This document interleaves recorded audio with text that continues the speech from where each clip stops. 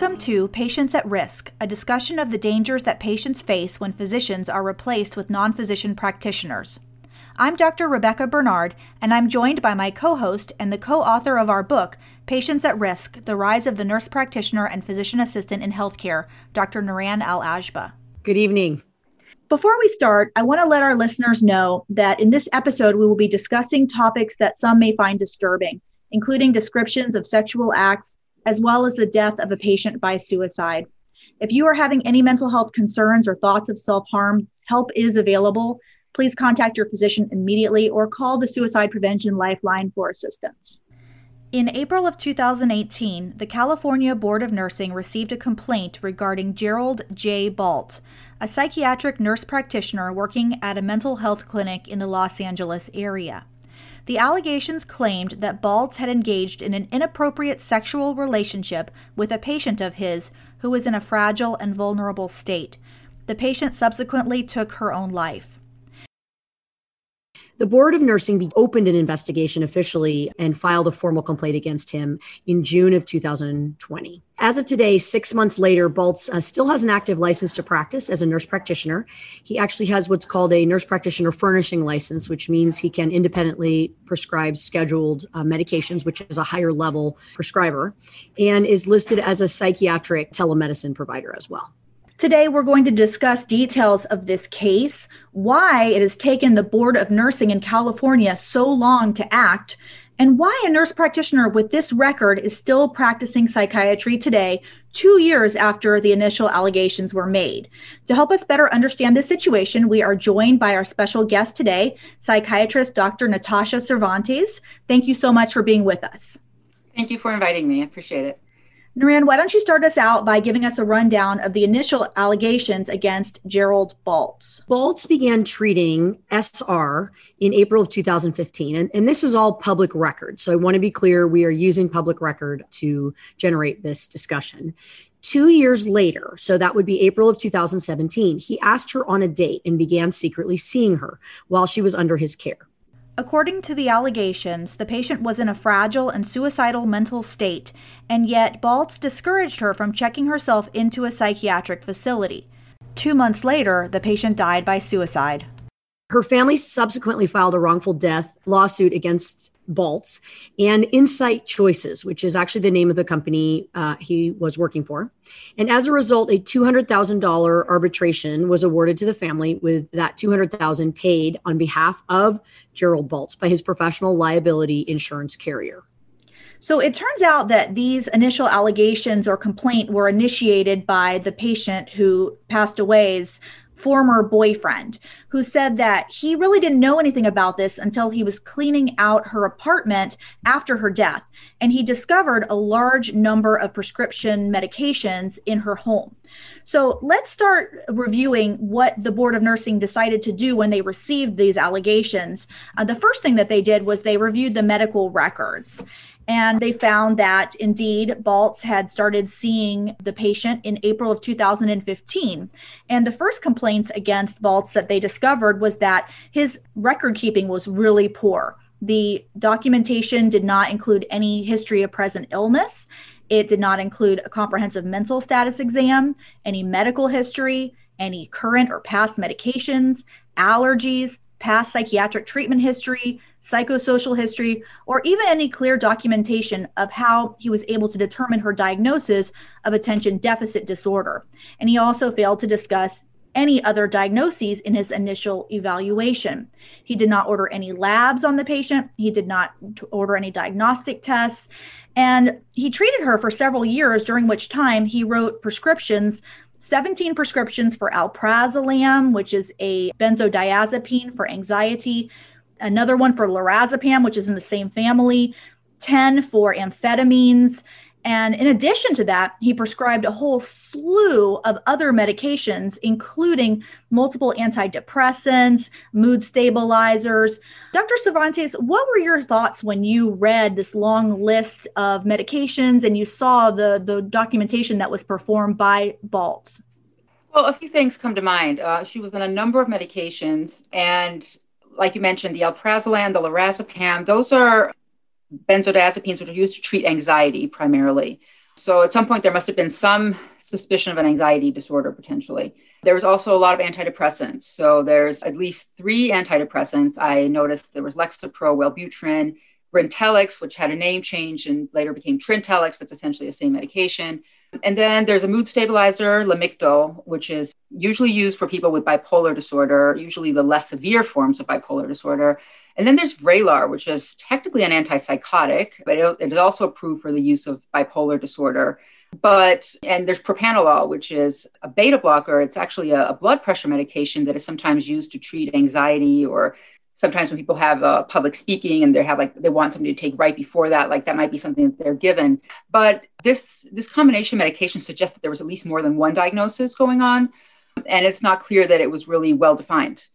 For example, somebody with bipolar disorder, you'd want to be particularly careful in treating them with antidepressants because there's a risk of making somebody manic or putting somebody in what we call a mixed state, which is a combination of depressive and manic symptoms, which can be really uncomfortable and really difficult to manage. So I think this tells me that it wasn't clear exactly what the diagnosis was, or maybe there was multiple diagnoses, which makes it a more complicated patient. Which is not uncommon in psychiatry, right, Tasha? Right. It's absolutely not uncommon. People often have 2 or 3 different diagnoses, but especially if you're treating somebody, if she's got 17 prescriptions for benzodiazepines, which by the way are a controlled substance, they can be highly addictive. They really should be monitored very carefully if they're going to be given long term. This suggests that she was a fairly complicated patient. I see at least 2 different diagnoses that were being hypothesized here just based on the treatment modality.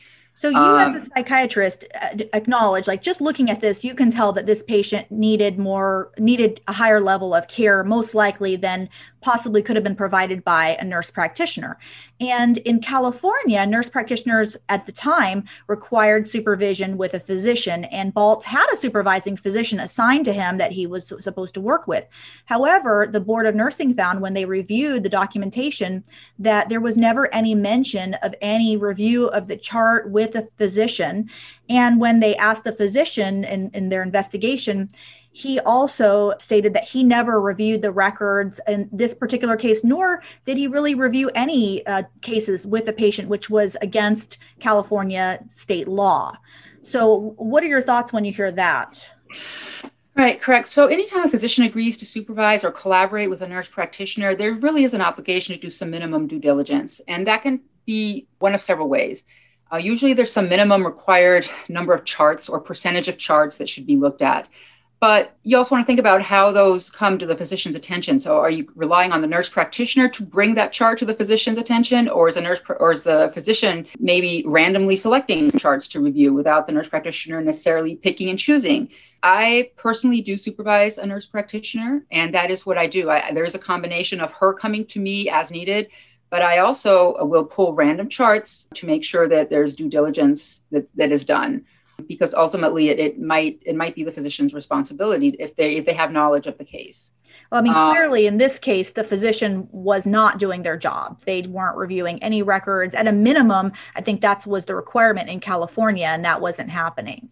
Right. So that's a problem. I think, especially if you have a case where there's multiple diagnoses, and we didn't even talk about the fact that she was on stimulant medication, so amphetamine salts, Adderall. Those are also controlled substances. And that is another very risky medication to manage if somebody has bipolar disorder, for example, because that can also make somebody manic or unstable. And again, highly addictive. So you have somebody on 2 highly addictive medications. We don't know if there's substance abuse disorder.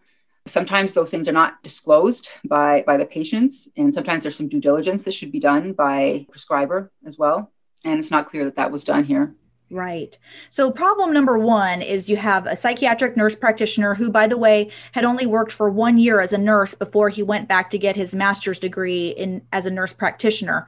He's treating a complex patient without receiving what seems like proper supervision. And then when you look at the list of medications, there were so many and so many different classes. And according to some of the allegations in the complaint, one of the reasons why he prescribed so many medications was because he was apparently trying to get the patient approved for an alternate type of treatment called transcranial magnetic stimulation. Can you talk to us about what that procedure is? It's more of a course of treatment. It's been around for about a decade. It has been more recently covered more easily by insurance companies, but basically it involves a patient is awake and they have a very strong magnet that is placed over certain areas of their skull. And there's a very large electromagnetic current that is applied, but the person's awake. The person doesn't really feel anything. There might be some mild clicking that they hear. But the idea is that this stimulates certain parts of the brain to release neurotransmitters that might be deficient. And it's really only approved for depression. So it's one of those things that you need to be very clear on your diagnosis. And there needs to usually be some treatment failures before this is something that is considered. So it's not the first thing that you would try. You would usually use this if there's been 2 or 3 different antidepressants tried and there hasn't been a benefit. But again, it's also important to have a good grasp on the diagnosis. And it looks like possibly there was other things going on besides depression. It's not an inexpensive treatment. When I was researching this, I found that the average cost of transcranial magnetic stimulation, or TMS, in Florida, where I live, the average cost is $11,000 for a complete treatment, which involves 30 treatment sessions, each of which costs around $300 to $400. So it sounds like there's a lot of money that potentially could be made in TMS in some clinics. I don't know that that was the case here, but there were allegations that the patients were being rushed through medication management so that they could be approved by insurance to have this procedure done. Right. That's not surprising. It is not inexpensive. The course of treatment is usually 5 days a week for 6 weeks. So a total of 30 treatment sessions. So it's also a pretty significant commitment for the patient to be, seen 5 days a week for this, probably about an hour each time. So there's already some serious problems with quality of care here, and maybe even potential financial gain pushing the patient towards the TMS, maybe. But then on top of all of this, now we get into a much more serious allegation, which is that of inappropriate sexual relationship with the patient. Narayan, can you tell us what the board found when they began to investigate these allegations? It's interesting that the board investigator basically interviewed several of friends of the patient who shared information about the text messages and what they understood about the relationship. While SR never mentioned Gerald Baltz's name, she told her friend that he was working on his doctorate, which indeed was true at the time.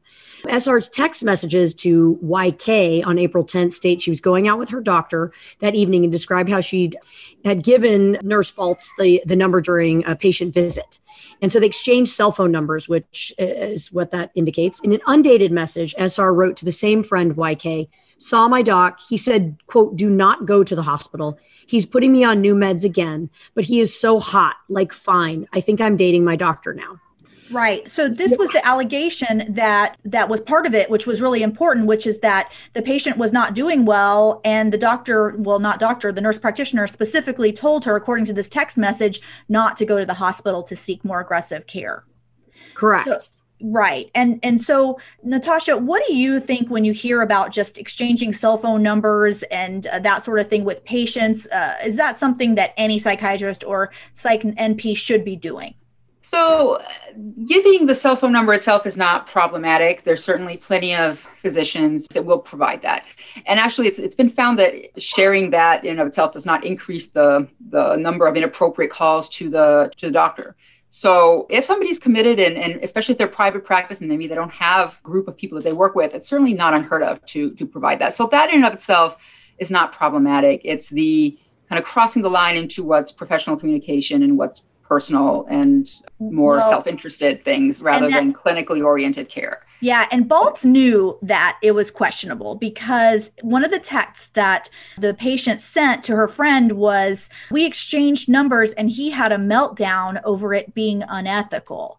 He acknowledged to her that this wasn't right. And in fact, in a text message between Baltz and the patient, Baltz said, "I'm a healer. It would be unethical for me to text with her, but not for you. I took an oath." So he clearly knew that he was behaving questionably.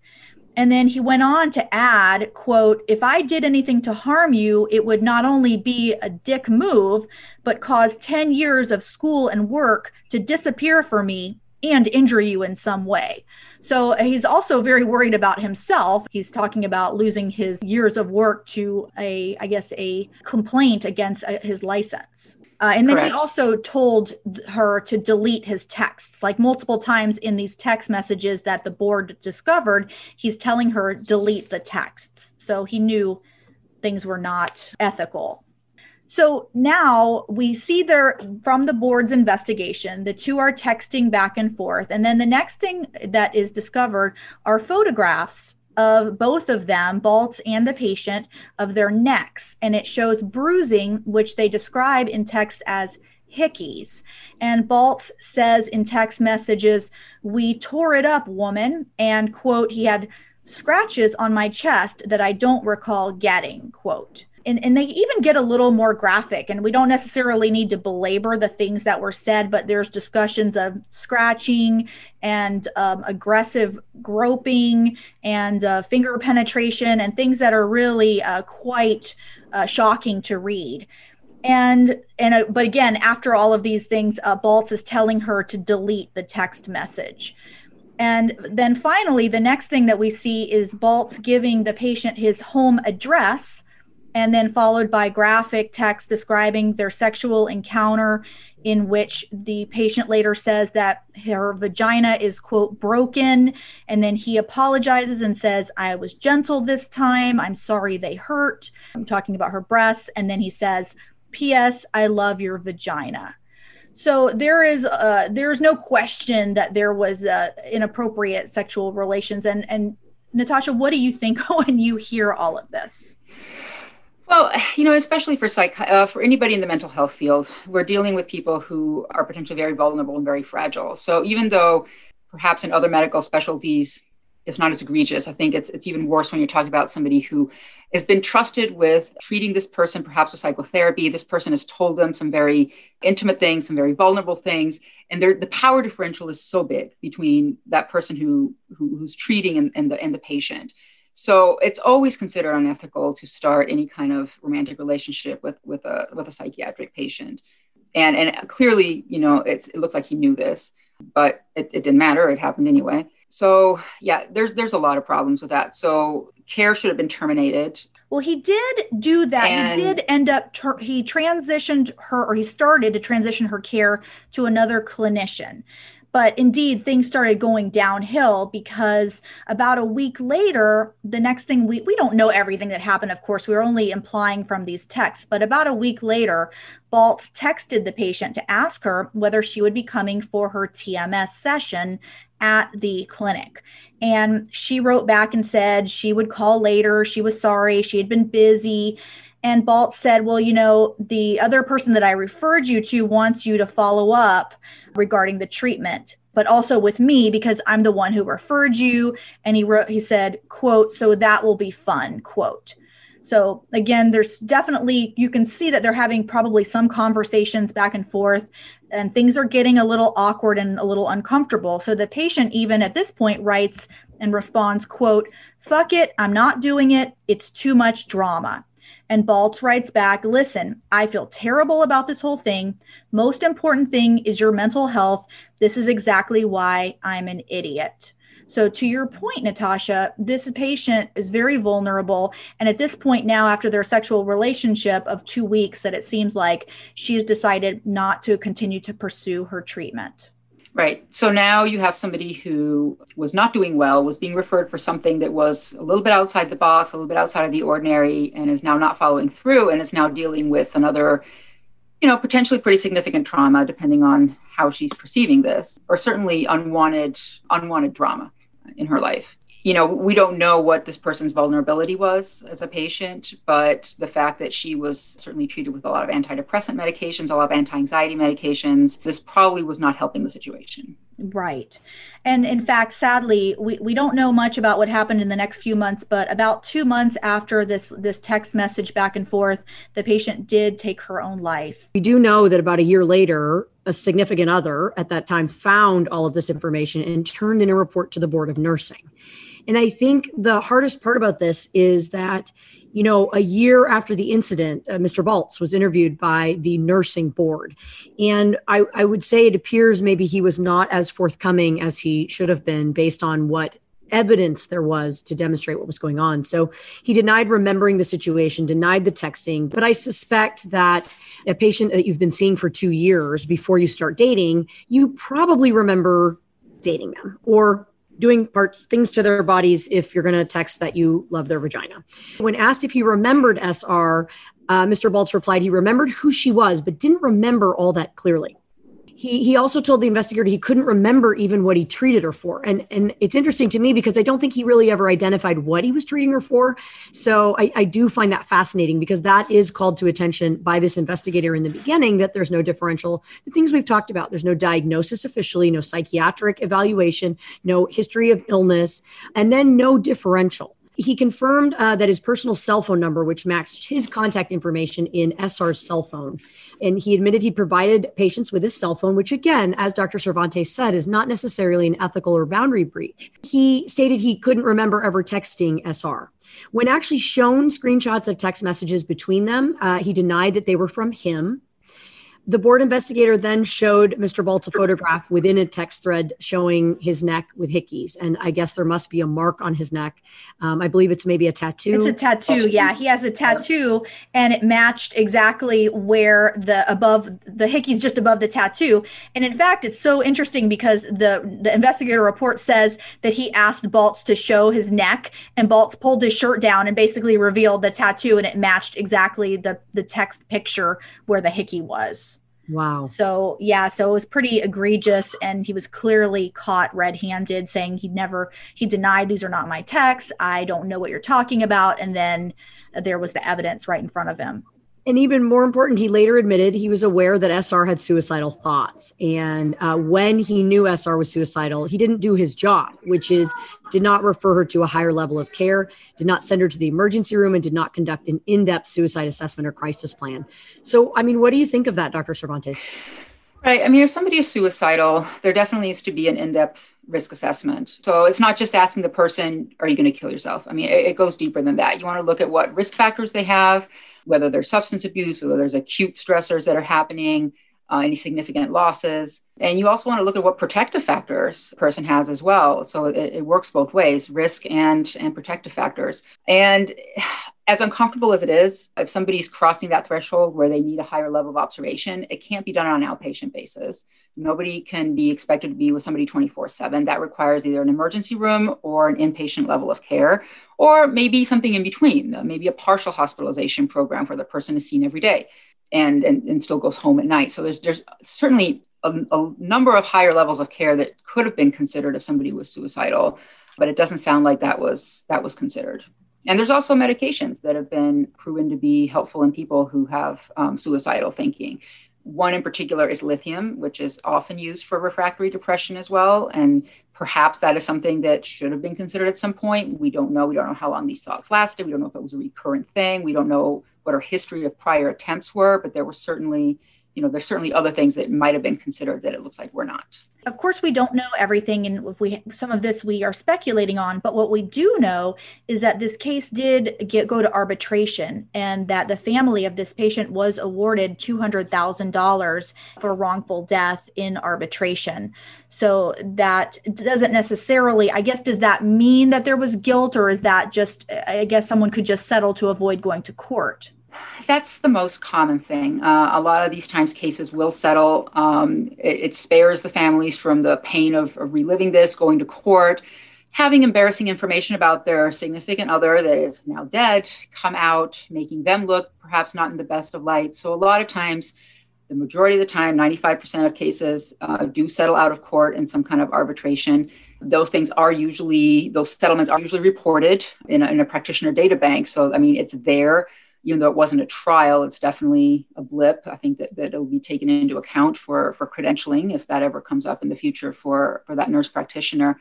But yes, it doesn't surprise me that the case settles, and perhaps there was something that made them think that it would be a difficult trial to win. We don't know, but certainly 95% of cases do settle out of court. So the incident happened, the treatment was in April of 2017. The patient passed away in July of 2017. And then her boyfriend reported to the board about a little under a year later, April of 2018. So the Board of Nursing began to investigate, as we just went through, and they filed a claim, I guess a case against Baltz on June 15th, 2020. Here we are in December. It's been 6 months since the Board of Nursing filed this claim, which is public record. Jay Baltz is still licensed today. He has an active and unrestricted license to practice as a nurse practitioner. He works at a different clinic. He's not at the same place anymore. He provides telepsychiatry to patients both in California and in Washington state. What are your thoughts on how it is that a nurse practitioner that's accused of these egregious acts continues to remain in practice all this time later?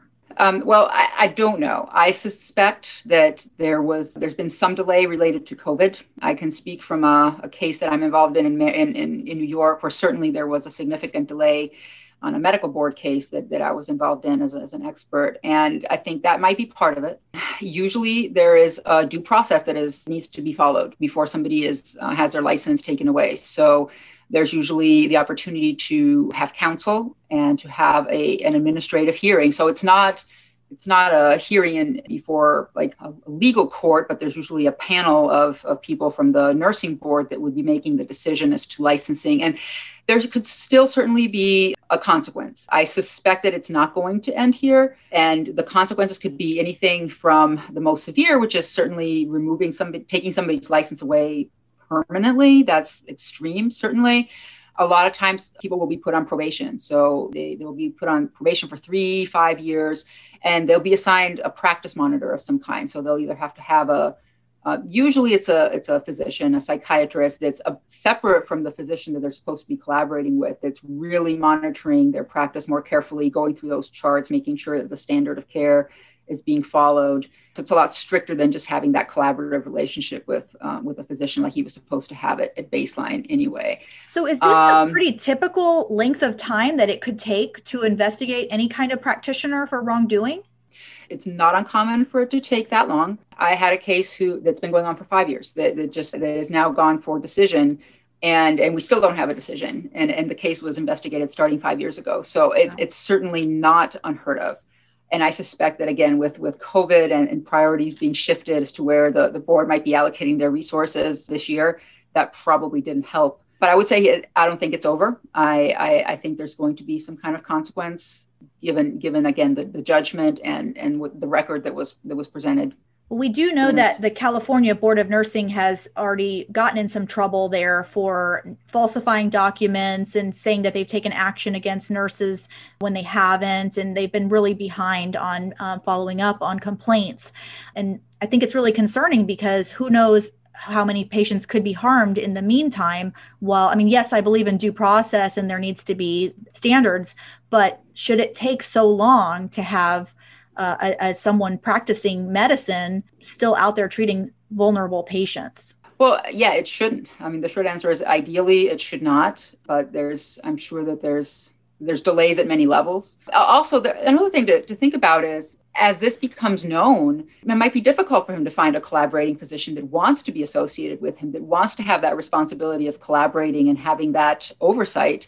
And if that is required for him to practice and he can't find somebody to do that, then that is another way to limit the exposure. Only thing I wanted to point out is what's interesting is Washington State, which is the state I practice in, which has an extremely aggressive medical board, actually so it's the nursing board, obviously, in Washington that approves the licenses, but he was given a nursing license in Washington State after this complaint had been filed. And so that's the part to me that's really concerning, is that the Washington State Board of Nursing, I think, has kind of if that indeed is how it played out, because as best as I can tell in the records, he was issued a license after this complaint was filed. I think it's really terrible that that's happened. And there's nothing on his license. He doesn't need a collaborating in Washington, right? No, there's independent practice. And California is I don't know what the status is now, but they're on the cusp of independent practice for nurse practitioners. So that may not even be an issue any longer. He's that's what really concerns me. He's completely unrestricted in Washington, and he's serving. We are very, very underserved for psychiatric care. We don't have anyone in our entire town of 250,000 that practices child psychiatry where I'm at, for example. So vulnerable patients will reach out to him. He's cheaper. He's $300 or something for a full visit. that is very concerning that a licensing board would grant a license when there's this investigation that is ongoing. We're going to get a lot more into some of the details on psychiatric nurse practitioners, on licensing issues, on the differences in part 2 of this series. In the meantime, I will encourage you, if you'd like to learn more about these issues, please get our book, Patients at Risk, The Rise of the Nurse Practitioner and Physician Assistant in Healthcare. And if you're a physician and you'd like to work more on this issue, please join our group, Physicians for Patient Protection. You can find us on the web at physiciansforpatientprotection.org. And don't forget to subscribe wherever you listen to podcasts and also to our YouTube channel, Patients at Risk.